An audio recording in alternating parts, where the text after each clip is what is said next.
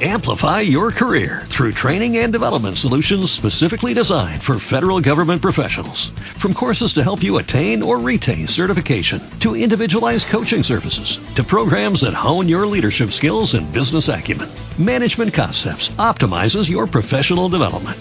Online, in person, individually, or groups, it's training that's measurably better.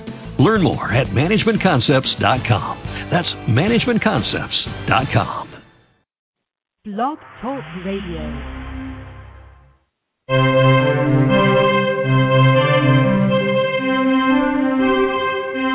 Hi, this is Stephen Nill, CEO of CharityChannel.com.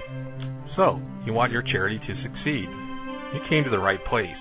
Integration of online and offline techniques is the key to your successful fundraising, and practical advice on going green is what you need. With this show, The Nonprofit Coach with Ted Hart, you will learn from experts around the world who provide advice you can use. Our host is Ted Hart, one of the foremost nonprofit thought leaders. This year, he is celebrating 25 years in the nonprofit sector and the 10-year anniversary of his firm, TedHart.com. His books range from successful online fundraising to the use of social media and how to make your nonprofit green. His guests are leaders in their field who will share tips and trade secrets for nonprofit management, green strategy, and fundraising success. Ted lectures around the world, but now he's here for you. From the latest in charity news, technology, fundraising, and social networking. Here's Ted. Hey, good afternoon, and you are live here with the Nonprofit Coach. We are here in the nation's capital. It is Tuesday, November 2nd, and it's my pleasure to welcome you here on the Nonprofit Coach on an all-important election day here in the United States. So make sure that you get out and vote. It does matter who you vote for, and certainly here in the charitable sector, we are often under the scrutiny of Congress, and so who is in charge in Congress does matter. As always, we start off with page one.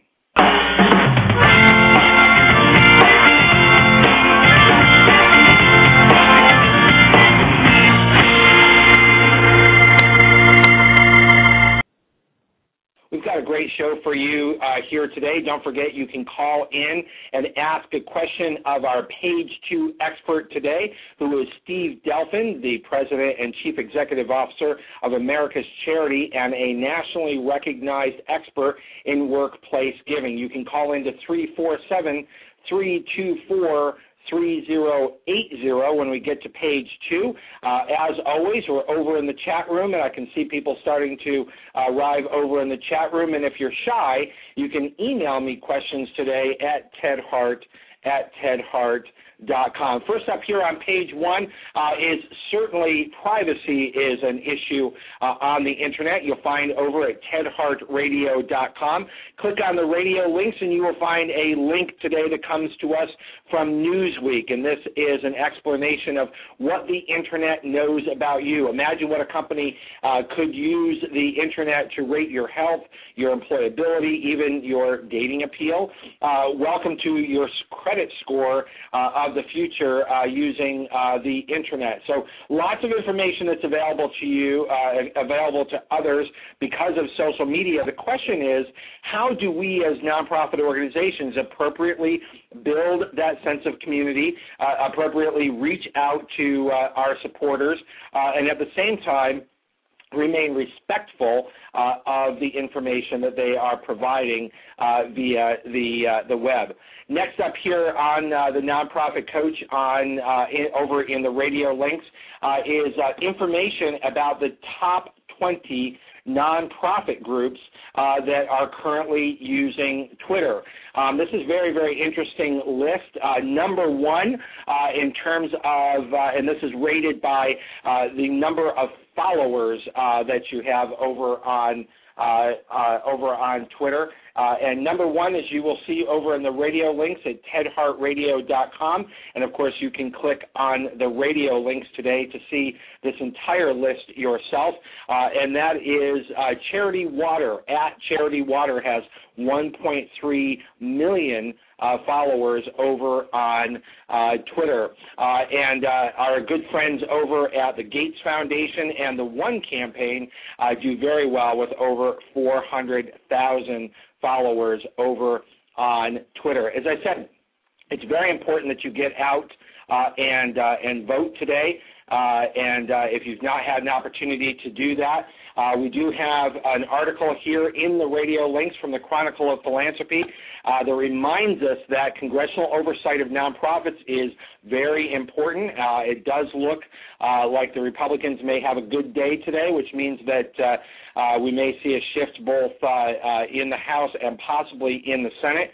Who will be in those oversight seats? Who will be the chairs of those finance committees that will be overseeing us for the next couple of years? Read all about this. It's a very well-written article. As voters prepare to go to the polls today, what will be the shift in congressional oversight? And that comes to us from the Chronicle of Philanthropy.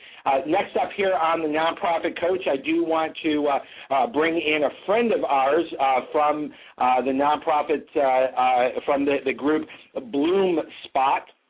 I'm just watching the switchboard here to make sure that I bring Emily Smith, into the Nonprofit Coach today. She is here to speak to us about community circles. Emily, are you with us today?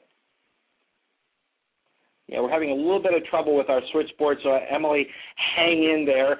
Next up here on the Nonprofit Coach is a link over in the radio links today for where you can find your polling place. So if you're having trouble knowing where to vote today, have no fear.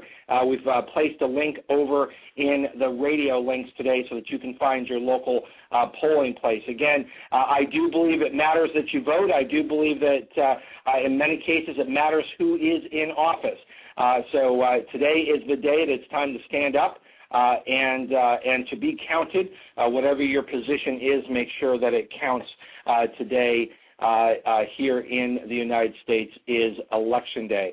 Just watching our switchboard again here to try to bring Emily into the show here. Emily, hang tight there.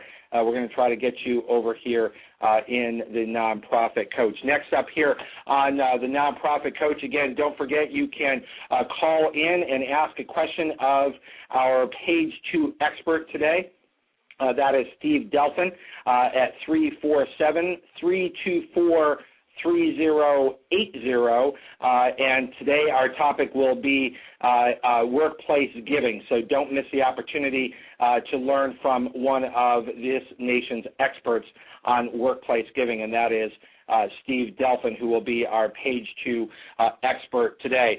Over in the radio links at tedhartradio.com, you will find a link to the Classy Awards. This is the second annual Classy Awards. As they say, the movies have the Oscars and Broadway has the Tonys, and now the philanthropic community has the Classies. And we were very pleased, as you heard on our last show, that tedhart.com was chosen as the Washington, D.C. winner for Philanthropic Business of the Year by the Classy Awards. So we're very pleased to represent the Washington, D.C. area as the national voting is underway.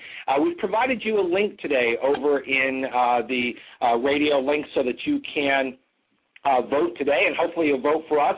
Lots of fine folks who have been nominated in a variety of different categories. So, while you're going to the polls and you're voting for your favorite congressional and local candidates, why not take the opportunity to also vote for some fine philanthropic folks who are involved in all sorts of different activities around this country. And you don't have to be in one of the cities that are being recognized by the Classies this year. This is national voting, and in fact, anybody who is listening to the Nonprofit Coach today can vote in the Classies. We've highlighted that for you over in the radio links at tedhartradio.com, so you won't have any trouble finding that over in the radio links today. Again, don't forget that you'll be able to call in and ask a question of our Page 2 expert at 347-324-3080. As always, we're also over in the chat room, so you can join us over in the chat room today. And you can also email us if you're shy at tedhartradio.com. You know, one of the things I'm noticing here, and it's part of the issue that we're having, is I think that our good folks, because it's election day at Blog Talk Radio, who do host us here for the Nonprofit Coach, I think they're having some server issues, and that's part of the reason why Emily Smith is having trouble getting here in on the show. So I'm going to give it a try again here and see, is Emily, are you joining us here from Bloomspot on the Nonprofit Coach? Hi, Ted, yes. Can you hear me? Emily, finally, I was stretching there a little bit because I was noticing that they had server issues over at Blog Talk Radio. You are now live here on the Nonprofit Coach. I appreciate you coming here on Page 1 to give us a little bit of news about what's happening at Bloomspot with community circles. Absolutely, yeah. It's my pleasure to be here, and thank you for having me. So Bloomspot is a flash sale site that provides local discounted offers to quality restaurants, hotels, spas, and other experiences in cities around the U.S. And what Community Circles is really a way for our users to give back and support local nonprofits as they purchase things on Bloomspot. So how it works, if I can just give a brief overview, is any nonprofit can start what we call a community circle on Bloomspot. Anyone can join their circle to support their cause, and from that point on, whenever anyone in their circle purchases something on Bloomspot, we'll automatically donate 10% back to that nonprofit. So right now we're supporting about 150 organizations. We've donated almost $100,000 to our partners, and it's been highly successful and a great kind of grassroots fundraising tool for a lot of local charities to kind of use and leverage through their different social media channels. Well, that's terrific. Now, I see that as our listeners go to bloomspot.com, I see that you're featured in San Francisco, L.A., New York, D.C., and Boston. Do charities need to be in those cities to be able to use Bloomspot or to have a chance of being benefited by this group? That's a great question, and no, they don't.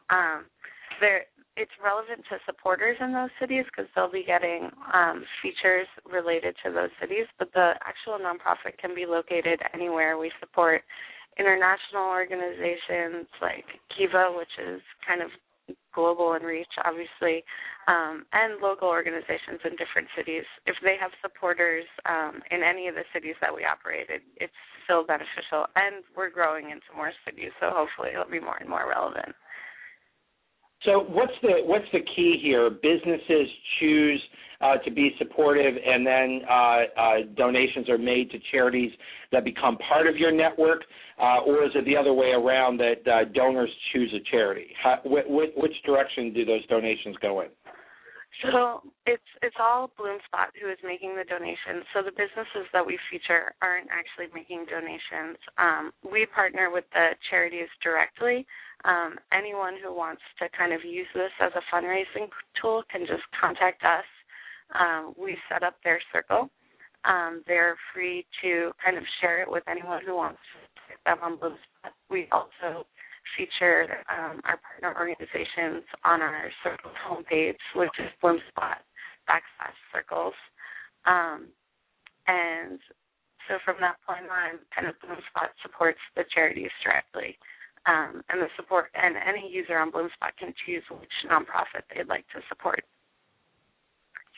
Well, that's great, and it seems to me, Emily, that while charities are becoming more active on Facebook and are certainly collecting their supporters on Facebook, it's often a question of what do you do with those new relationships that are not really maybe donors yet, aren't really relationships, and this is one of those plugins that can give those supporters or those people who say they like you on Facebook something active that they can do that doesn't necessarily break one of the nonprofit coach's cardinal rules, and that is doing things that look like donations that really aren't donations. So this is that people can be supportive without necessarily telling them that they've made a donation when charities really need the gift as well. Absolutely. No, that's a good point. Basically, it takes no effort on the side of the user. It's all automatic, and BloomSpot will donate as they purchase. And so many people are signed up for these kind of discount flash sale sites anyway, so it's just a way to kind of utilize behavior that's already happening and allow them to support a cause at the same time. So, well, that's great. Well, Emily, with BloomSpot, you're at bloomspot.com. This certainly looks like a nice additional opportunity for nonprofits. I understand you're going to be working with us to get more information out to charities so that they can really understand how this can become part of their social networking and particularly their Facebook strategy for their organization. So, Emily, thank you for joining us here on the Nonprofit Coach. Next up here on the Nonprofit Coach is still here on page 1, is you'll find a link over in the radio links at tedhartradio.com. We talk a lot about Google Grants, and this is certainly something that we promote here on the Nonprofit Coach as a way to expand your budget and expand your strategy for both social networking and website. And we do encourage charitable organizations to seek grants at google.com/grants. But to not race in and apply for those grants, but to learn about Google AdWords campaigns first, to become really good at what you do. And one of the ways that you can do that is to learn from others. And a new, just yesterday, posted on Google Grants is a new testimonial, and this comes to us from the Natural Resources Defense Council, and it's a nice description of how Kim Rainey, the Senior Online Marketing Associate over at the Natural Resources Defense Council, has utilized their Google grant to expand both the base and the brand of that organization. So we do encourage you to go over to the radio links today at tedhartradio.com. Click on the radio links for today's show, and you can not only learn all about Google Grants in the left-hand corner, you can see where you can read about guidelines and you can read about how to apply, but most importantly, let's learn from those testimonials, and bravo to the Natural Resources Defense Council for their work on their Google grant. Next up and last that I have here on page 1 of the Nonprofit Coach today is an impressive blog coming to us from Canada, and I think that certainly the advice on this particular link is apropos to our Canadian listeners, but I also think that it's important for our American listeners and others around the world to be able to learn from this particular link, and I thought this was interesting. 4 items not to include in Board of Directors meeting minutes. And this comes to us from Ingrid Zacharias from the Envisioning the Future International .ca blog.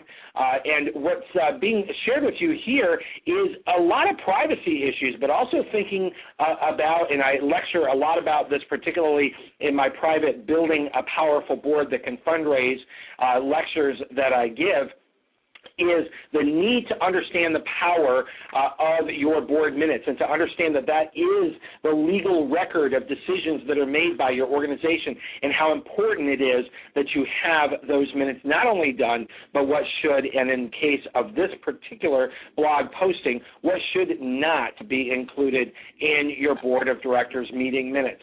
So you can read all about that, some very good advice, thought-provoking of things to not include in your in your board minutes. And you can read all about that over at the radio link at tedhartradio.com. Next up here on the Nonprofit Coach is page 2.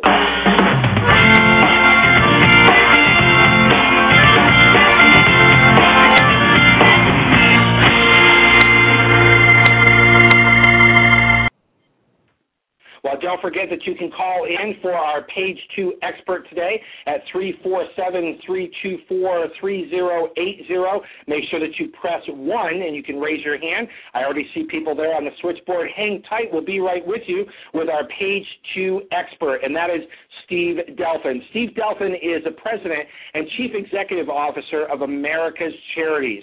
You can find them online at charities.org. America's Charities is a leading workplace giving solutions provider. They deliver innovation and technology to payroll deduction charitable giving campaigns. Steve Delfin is a long-standing, recognized national expert in workplace giving. Steve and I go way back in his chairmanship of the E-Philanthropy Foundation. I can tell you this is a gentleman who not only understands technology, but understands the importance of technology in helping nonprofits. Welcome here to the Nonprofit Coach, Steve Delfin. Hey, Ted. How are you doing today? Hey, Steve, great to have you here on the Nonprofit Coach. All-important day here in the United States. This is the midterm elections. I know you've got a lot going on as charities begin preparing for those workplace giving campaigns. So tell us about workplace giving, but also specifically what America's Charities offers to organizations looking for workplace giving. Absolutely, Ted. Well, we're a national membership organization, so we actually represent about 80 national charities. They range in size from organizations that your audience will know, from Feeding America, Amnesty International, Make-A-Wish Foundation, folks like that, Goodwill Industries, to smaller but growing groups like Dress for Success and Wounded Warriors Project. And what we do is we represent them to employers, and that could be either private sector employers, companies, or public sector, state, local governments, federal government, and try to get them access into workplace giving campaigns. So that's our primary business model. We represent them, but we also work very closely with the employer and with the expanding world of workplace giving on the corporate side.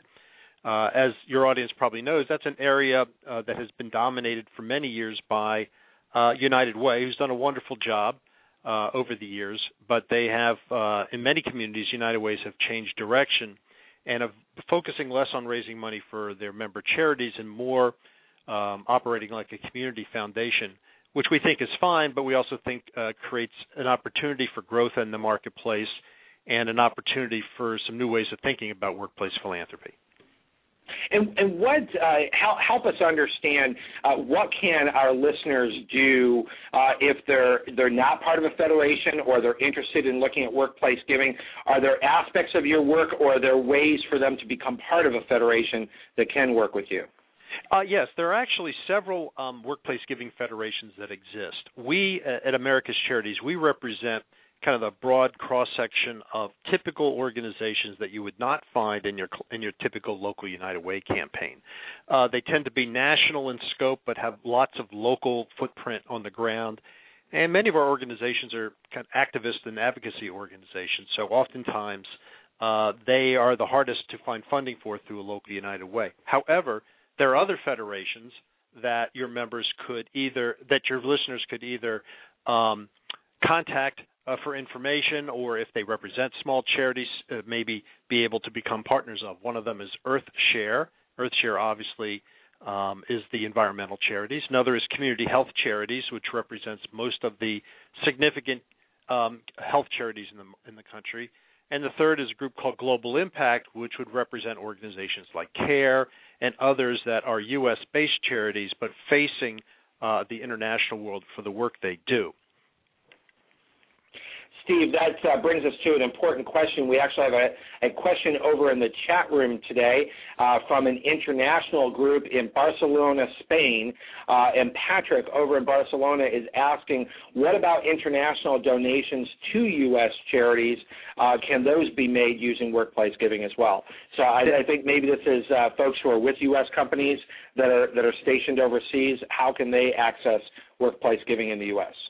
Well, the first thing you should do is determine if your employer actually has a workplace giving campaign. If it's a U.S.-based company that is that has employees overseas, we at America's Charities actually work with several companies that are in that situation, and we have been able to develop through technology, develop programs where those employees can tie back into their the domestic workplace giving program here in the United States, and give to those charities that are either members of America's Charities, or if a company has other charities in their campaign, be able to give to the charities of their choice. That's great.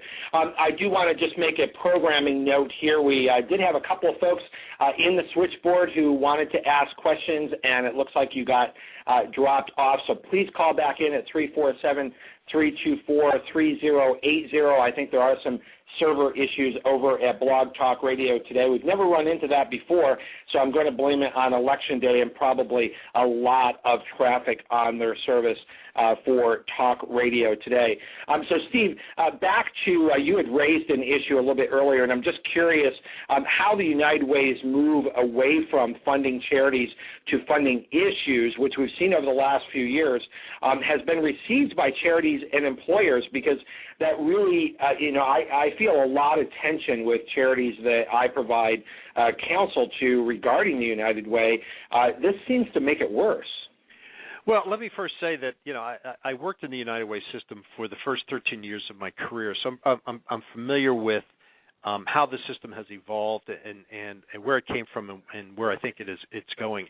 And the United Ways have done a very fine job of raising lots and lots of money for many charities over the years. I mean, they raise almost $4 billion collectively each year to this day.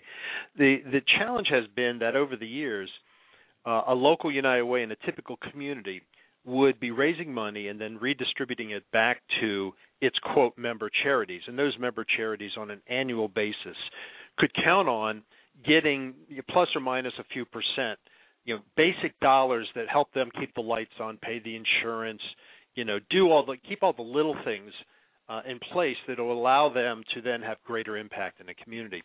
Well, what United Way has been strategically moving towards the last 3 years is away from funding charities to creating areas that they call impact areas. And so identifying 2 or 3 issues or 4 in a community and saying, we're going to put all the money that we raise from employees towards these issues. And what's occurred is the pot hasn't grown. Since 2000, the pot of money, the amount of money United Ways have raised has remained basically the same. So you have a reallocation of the same amount of money that now those same charities have to compete for on an annual basis in the form of a grant. So it's done 3 things.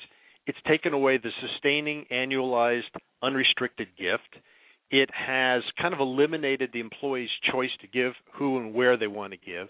And third, it is not a sustainable. It's taken away the sustainability of those gifts for those local charities who now have to go elsewhere to seek those funds so they can have the impact United Way is looking for. So that's the challenge and the dilemma, and what we hear from charities here in Washington, D.C., for example, where we're located. We have 24 local charities who've left the local United Way and moved over to our federation because they want to be able to raise those dollars in a way that's unrestricted and not connected to criteria that they now have to compete against. Well, Steve, let's call this what it is. I mean, I understand the way that the United Way has sort of spun this, and this is not in any way meant to be anti-United Way, but one of the movements that really took off several years ago, and we're seeing this across the Internet, and I believe is here to stay, is that donors do want donor choice. They do want to be able to direct their giving, and they're certainly willing to be part of, and in fact, a lot of them like to be part of associated and federated campaigns where they can see their giving now multiplied with their colleagues. But I think that what's really happened in moving towards issues away from funding charities is that the local United Way, oftentimes business leadership, didn't like giving up the control of that money. They didn't like donors directing where they wanted that money to go, and so they moved to these issue areas, which puts it right back to we'll make the decisions, we know what's best, and I'm not sure that's always fair. Well, in a historical perspective, Ted, that's where United Ways actually started. People, and maybe your audience might not recall, but I recall that United Way started as community chests and councils. The fundraising part came later. The fundraising part of United Way actually was spawned by technology, believe it or not. The technology that spawned United Way payroll giving was the technology that spawned automated checks for companies to be able to an automatic deposit for their employees. So and when labor unions also started automatic withdrawal for the labor union dues. So, but before that, United Way was a community was the community chests and appeals where they would look at the broad needs of the community, identify them, and then try to raise unrestricted monies that they would then collect, and they would decide which charities get them. Over time, that group of charities was consistent, and they were able to give money to them. But what they've done, this is kind of a back to the future strategy, which is, as you suggested, very inconsistent with where the donor is these days. And that, what we do is we're an advocate for the donor. We believe donors should have the right to give to whatever charities they choose to give to. What we provide for employers is a group of vetted charities that meet certain key standards. However, if an employer or an employee wants another charity in the campaign or wants to give to another charity, we move funds beyond our 80 members to 4,000 other charities. We'll move money to whatever charity an employee designates. And, not to go on too long, but the reason workplace giving is and remains important is because the average workplace gift is 5 times larger than a gift typically given online and a gift given through other forms of fundraising. So it's still very viable and something that employers are trying to rethink in how they're going to execute these kinds of programs. Yeah, and Steve, this brings up such an important issue that we've discussed here on the Nonprofit Coach in the past, and that is my view, my perspective, that all fundraisers need to be a donor's advocate. All funders need to keep in mind, what the donor's intent is, rather than trying to structure things in such a way that they just gain power or gain control by having those dollars. And that certainly seems the direction that you're going in. I applaud you for doing that. As always, listeners, you can call into 347-324-3080 to ask a question of our page 2 guests. You also can ask questions over in the chat room or email me at tedhart@tedhart.com. And, Steve, we do have a caller. So, caller, you're live here on the Nonprofit Coach. Go ahead. You're live with Steve Delfin and Ted Hart. Hi. How is social media affecting workplace giving? That's a very good question. That's a really good question. Yeah, go ahead. Well, I think in 2 ways. Number one is if you've worked in a company that's had a workplace giving program, you may have noticed in the past that those campaigns tend to be very low-tech, paper-based kinds of campaigns. And what we're seeing and what we're starting to implement and counsel employers to do is to integrate social media, specifically connecting to the charities that have a strong web presence. And, for example, we will work with a company to link to all the charities' public awareness building YouTube sites. Fundraising is about telling stories, and fundraising is, while it's person-to-person and it's face-to-face oftentimes that can't always happen. And so where social media comes in is more and more companies are looking to how do we link to the information that's available to us on the Internet about these charities? How do we connect our employees to the tools and resources that are available through social media to vet these charities, whether that's GuideStar or the charity rating groups or, as I said, the charity's own website. Many of our members are highly sophisticated around social media and using that for both outreach and public awareness. So there is definitely a trend towards the increased use of social media. And then on the donor side, if you have an employee population that wants to get behind a cause in a workplace giving campaign, you are seeing lots of viral marketing, even within the context of a company, for employees to try to influence their coworkers to support a charity that they're involved with. And of course, that's why Facebook is growing so much, and other social networking sites like LinkedIn. So it's a natural way that employees are already communicating and linking with each other. So, Steve, of course, we started our knowledge of each other and our work together when we both were supporting the E-Philanthropy Foundation. So tell us, in the workplace giving, as you said, it used to be, or in some ways still is, very paper-driven, sort of very old technology. What's happening, and what do you see for the future of charitable organizations engaged in workplace giving? Well, in our case, we were actually the first of the national charity federations to employ a technology solution for workplace giving.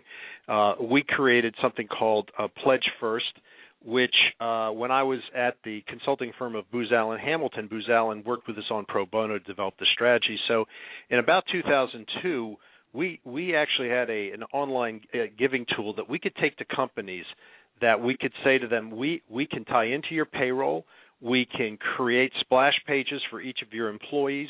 We can, using technology, we can more personalize and more streamline the giving process. So we started doing that in 2002. There have since been other companies and organizations that have emerged in that market. But why it is important for the future is because as employers continue to be pinched around non-revenue producing activities, everything we can do to help them do workplace employee giving in a way that is both more efficient, yet at the same time more personal, while eliminating the pressure and coercion that exists in many United Way campaigns, while also opening up the possibility of choice. That's what we hear from employers and what they want. And so they're looking for solutions to what have become kind of humdrum, rote workplace giving campaigns, and looking for a way to empower employees to use the technology to make those campaigns better. And that really is important. Of course, it sets America's charities apart, but it also, I think, is important for charities to be asking those questions as they're looking to work in workplace giving and reaching out to employers that are adding workplace giving. Is this likely to succeed? And I think part of succeeding is it going to be relevant to the way that employees are communicating right now? Absolutely, Ted. Steve, I'm going to ask you to hang on there. We're going to take just a little bit of a station break here and give some information on volunteerism, which I think is very important. We want to highlight that here on the Nonprofit Coach, and I know that's a big part of how workplace giving actually comes about, are those volunteers within the organization. So hang tight. We'll be right back here. You're here on the Nonprofit Coach with Ted Hart, and our Page 2 expert today is Steve Delfin.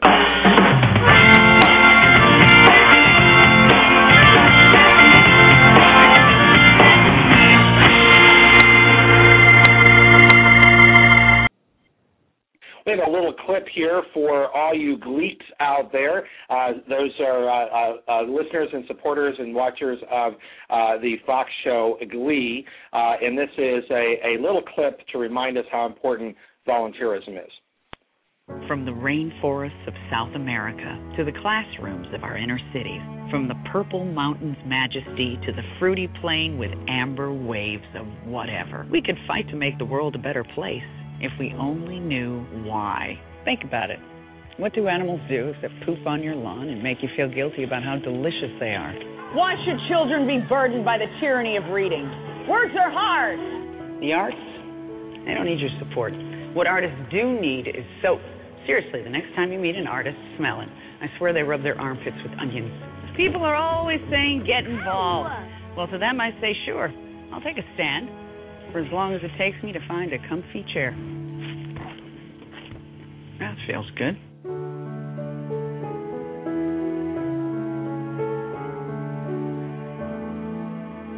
That, of course, is pretty creative campaign that comes to us from the American Express Giving Project.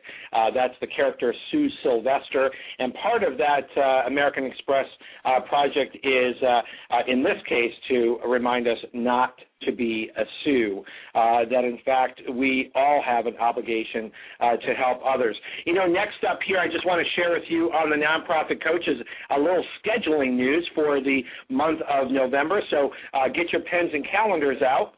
Our next show is a very important show. That's going to be right here on the Nonprofit Coach, 12 noon Eastern, next Tuesday, November 9th. It will be our Green Tech show. We'll have the experts from TechSoup's Green Tech. We're going to be talking all about how you can be environmentally sensitive, do a better job with your technology, and understand all of the details for that. And, of course, that's part of our work in support of greennonprofits.org. So check that out at TedHartRadio.com.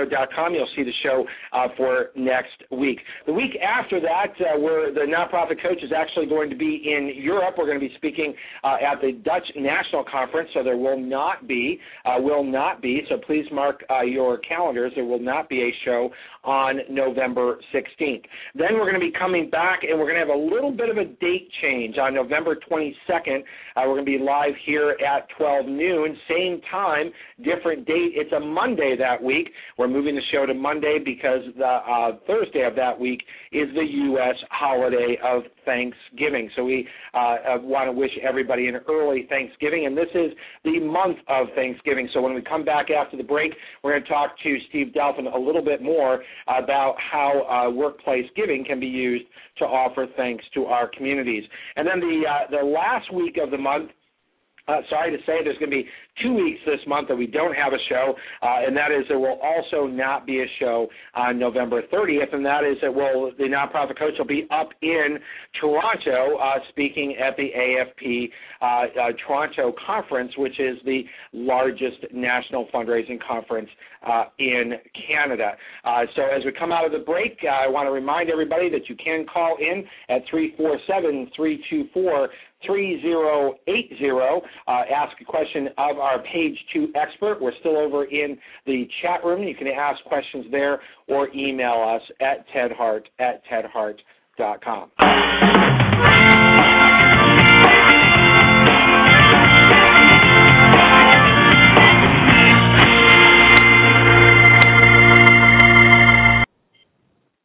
Steve, during the break, we talked about volunteerism. Can you talk to us a little bit more about how employees can work with their favorite charities to get them actively involved in workplace giving? Absolutely, Ted. Volunteerism is ultimately what leads to action, and oftentimes we see that the charities that benefit in workplace giving campaigns are those that have managed to connect in a very connected way with employees in a particular workforce. Many companies offer opportunities for their employees to get involved as volunteers. Many actually provide financial incentives for like Dollars for Doers types of programs. But what we see in most of the employers we work with today, the connectedness to technology is the use of technology to connect their employees to the volunteer opportunities that are available in their local community. And they do that in a variety of ways. Some have created their own volunteer databases. Others have tied into Volunteer Match. Others have worked with local initiatives. But as an employee, the way to and if you're a younger employee and haven't decided what your cause or organization you want to support is yet, you should be checking with your employer to see if you can get time off to do volunteer activities. And if not, consider this as a time of year when many people are looking to get involved. So where the technology comes into play with the companies is more and more companies are looking to give information to their employees about where and how they can volunteer online. And then many companies are also wanting to aggregate that information, not the personal experience necessarily of employees, but the amount of hours and how much time their employees are putting into volunteer activity as a way and a metric to show how the company is being socially responsible and kind of supporting their employees' individual and collective interests around volunteerism. And isn't that really for a lot of young employees, that first workplace giving campaign, while they may have given to things or supported things as a kid, isn't it really one of the first introductions to sort of formal adult giving comes through those workplace giving campaigns? Absolutely, and I believe, and it's unfortunate, sometimes the first experience that a younger employee has with philanthropy is somebody asking them to give before they've asked them what they want to give to and how they'd like to be engaged. And that's the piece that I think is so important in how the progressive companies are now approaching workplace giving. If you notice, I actually say workplace philanthropy because it's really about employee engagement, and it's part of a broader thrust of what most progressive companies are looking at, which is how do we engage with our employees in ways that are meaningful to them and extends their abilities both at the workplace but in the community, and empowers them and makes an employee feel a connectedness to the company as something more than a place that I just go to work and get a paycheck, but a place that enables me to do some of the things I want to do that are related to the community, related to community service. Ted, millennials, this generation of young adults is, by all accounts, the most socially conscious, the most socially responsible, and the most interested in giving back to the community of any generation since we've been keeping track of these things. What we're looking at America's Charities is how do we engage them in a way that, connects them to the workplace without some of the same barriers that used to exist. Well, and I think that is important. And Steve, what you just brought up, I think, is one of the most important shifts. And I'd be interested in your insight into this. I think that where the United Way was for a lot of years is it wasn't about really true philanthropy. It was about gathering together all those gifts, and it was really about making your CEO look good. How big did that number get, and is your CEO going to have the support of his or her employees? And that's really what it was all about. And then, we started to see this donor choice, and it became much more about the employee and what they wanted to do to support their community and how they wanted to give.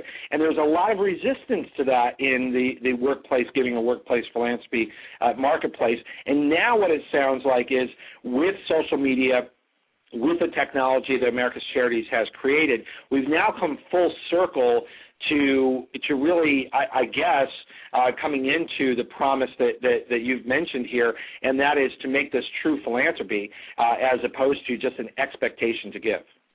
I think you've hit a very key point there, but I don't want to. I think leadership in employee giving is important, but I think it's a different type of leadership. The kind of leadership you mentioned was the leadership you'd see in the 70s and 80s, where a campaign would be structured.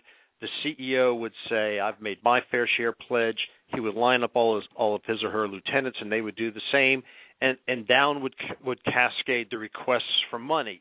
100% participation goals would be the norm. Those things are passé, and they need to be totally rethought. 100% participation is not voluntary. You cannot have mandatory giving. It's an oxymoron.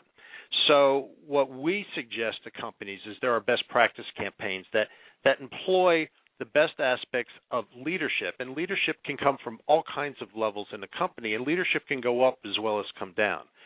We need to get away from these more coercive, thermometer goal. I'm going to pit my department against your department. Friendly competition is one thing, but to make that a kind of a mandatory exchange. So to your point about kind of being the club of CEOs, I think that evolved over many years, and in fact has become less important now than a company's leadership understanding what its employees are looking for out of these campaigns and how they can engage with them in ways that are based on communication and based on, at the bottom line, trying to make sure that, let's not forget what we're talking about here, the monies raised get to the charities that the donor intends it to in the most efficient and effective way possible.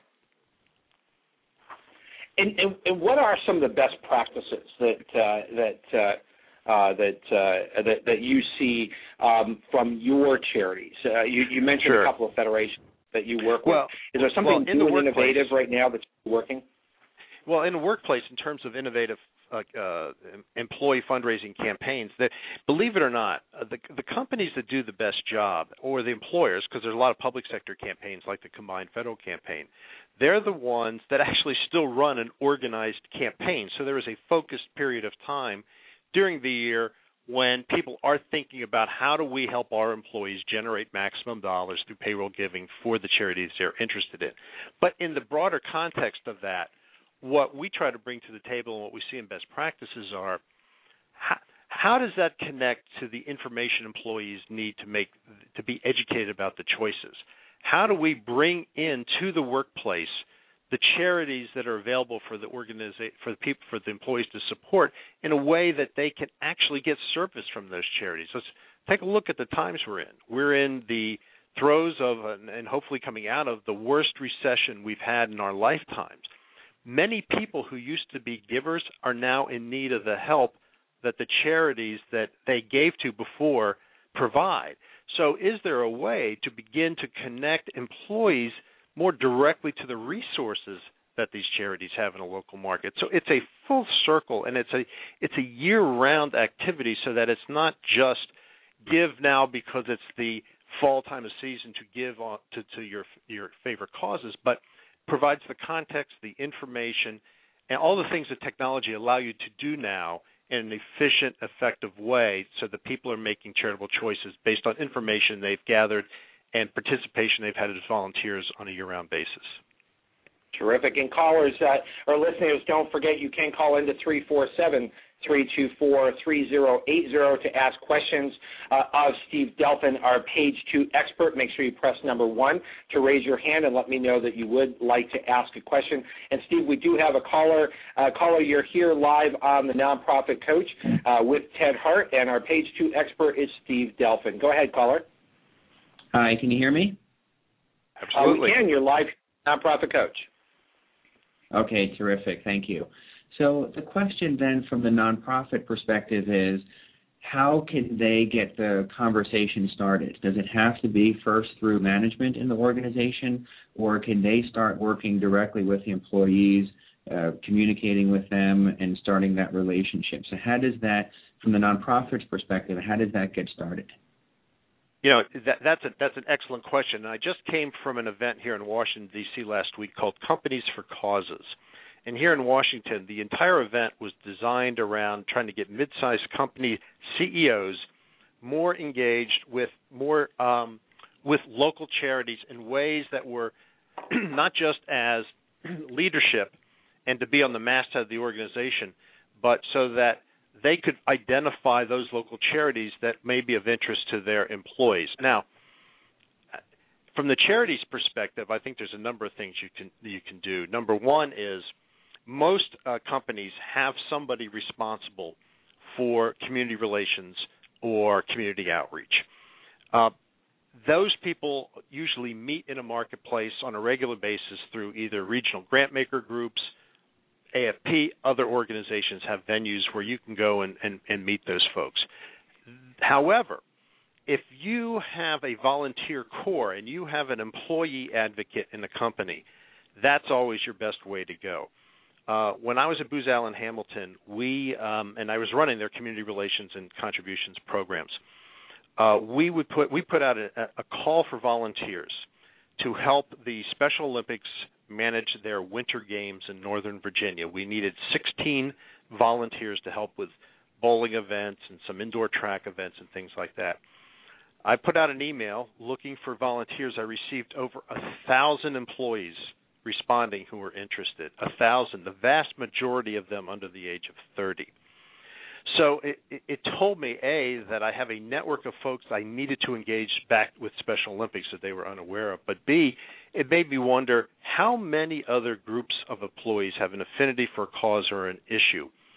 You shouldn't be shy about leveraging those employee advocates you have in companies to raise awareness among their peers. And one way to do that would be, if you have an employee who has an advocate and that company has a giving campaign, to rally a group of their employees around giving to your cause, and then you rise up on the radar for that company as somebody they might want to showcase and partner with. I hope that helps. Yeah, thank you, caller. That's really a terrific question. Thank you so much for joining us here on the Nonprofit Coach. As I said before, you can call in here at 347-324-3080. We just have a few moments here left with Steve Delfin, who is a national expert on workplace giving and serves as President and Chief Executive Officer of America's Charities.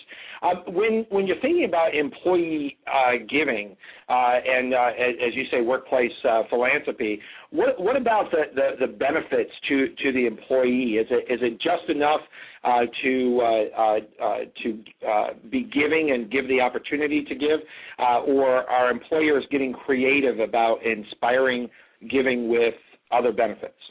Well, we're seeing a combination of both those things, Ted. Number one, we're seeing more and more employers looking at ways to incent their employees to become as volunteers, and one of the ways many employers do that is through matching gifts. So if you are giving to a charity that you're engaged with, sometimes you'll be able to double, or in the case of some large companies, even triple that gift by making it through payroll deduction.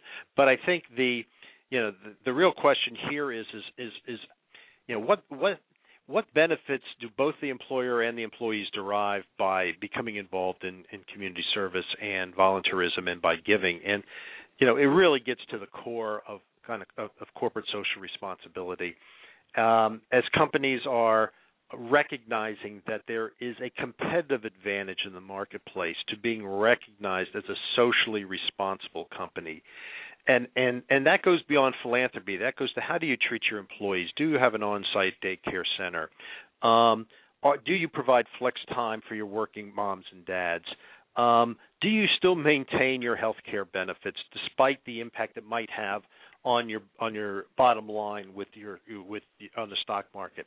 All those things are starting to come into play, and I think employers I think we finally have gone past the tipping point of whether or not social responsibility and companies acting responsibly around philanthropy, beyond that being a point of discussion. There are some people who still think business's only job is business. I think that we're past that discussion. Those who continue to hang on to that idea are woefully misguided and totally out of sync with where their employers and where America is today. But the way that you can engage with your employer is of benefit not only to you and to them, because right now, with people not being able to move because they can't sell their homes, the workforce is becoming more stagnant where it exists. And so sometimes it's difficult to pick up some of the skills you might need to make a change in your career or life. Volunteerism is a way to gain core competencies you might not have, or to test those that you'd like to try to have. So, for example, if you're not a great presenter or speaker, you could actually sign up and become part of a speakers bureau for a local charity to take their word out to the community. So there's lots of ways that employees... So it's that sort of menu effect, keeping an eye out here on the clock, Steve. Just very quickly, last big question here in terms of what you see the future bringing. We certainly see some companies that are very philanthropic and others maybe that are not. You mentioned competitive edge. Does that competitive edge come with philanthropy, or is it choosing one cause and sort of making a big show of that cause? What do you see as the future in just about a minute here left on the Nonprofit Coach? I just had that discussion with a group of CEOs. Here's the trend. You're seeing more and more companies, in terms of picking a one cause to be connected with at the corporate level, moving in that direction, one cause or issue. And usually it's one that somehow relates to either their core philosophy or their core business. However, more and more companies are recognizing, while they might go that direction and have a deep partnership with one or two charities around cause marketing and things of that nature, they are also recognizing that does not replace, nor should that be in lieu of, giving their employees the right and the ability to give to whatever causes they want to give to. So they are not mutually exclusive strategies. It's not one or the other. They can coexist and are coexisting in today's corporate philanthropy. That's great. Well, Steve, Delfin, thank you so much. Hard to believe how quickly the time went by today. Thank you to our callers, those in the chat room, and those who emailed in today. Don't forget, next up here on the Nonprofit Coach, we'll be back next week, November 9th. We will have our big green technology show here on the Nonprofit Coach. Thank you, everyone, for joining us. Steve, thank you for being our Page 2 guest today. Thank you.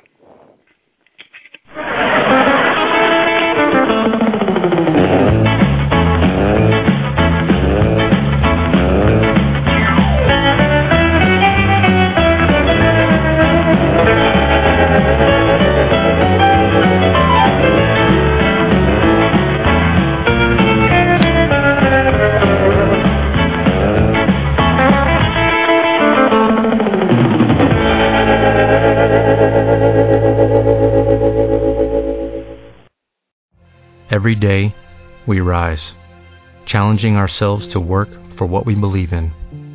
At U.S. Border Patrol, protecting our borders is more than a job. It's a calling. Agents answer the call, working together to keep our country and communities safe. If you are ready for a new mission, join U.S. Border Patrol and go beyond. Learn more at cbp.gov/careers. What if you could have a career where the opportunities are as vast as our nation, where it's not about mission statements, but a shared mission? At U.S. Customs and Border Protection, we go beyond to protect more than borders, from ship to shore, air to ground, cities to local communities. CBP agents and officers are keeping people safe. Join U.S. Customs and Border Protection and go beyond for something far greater than yourself. Learn more at cbp.gov/careers.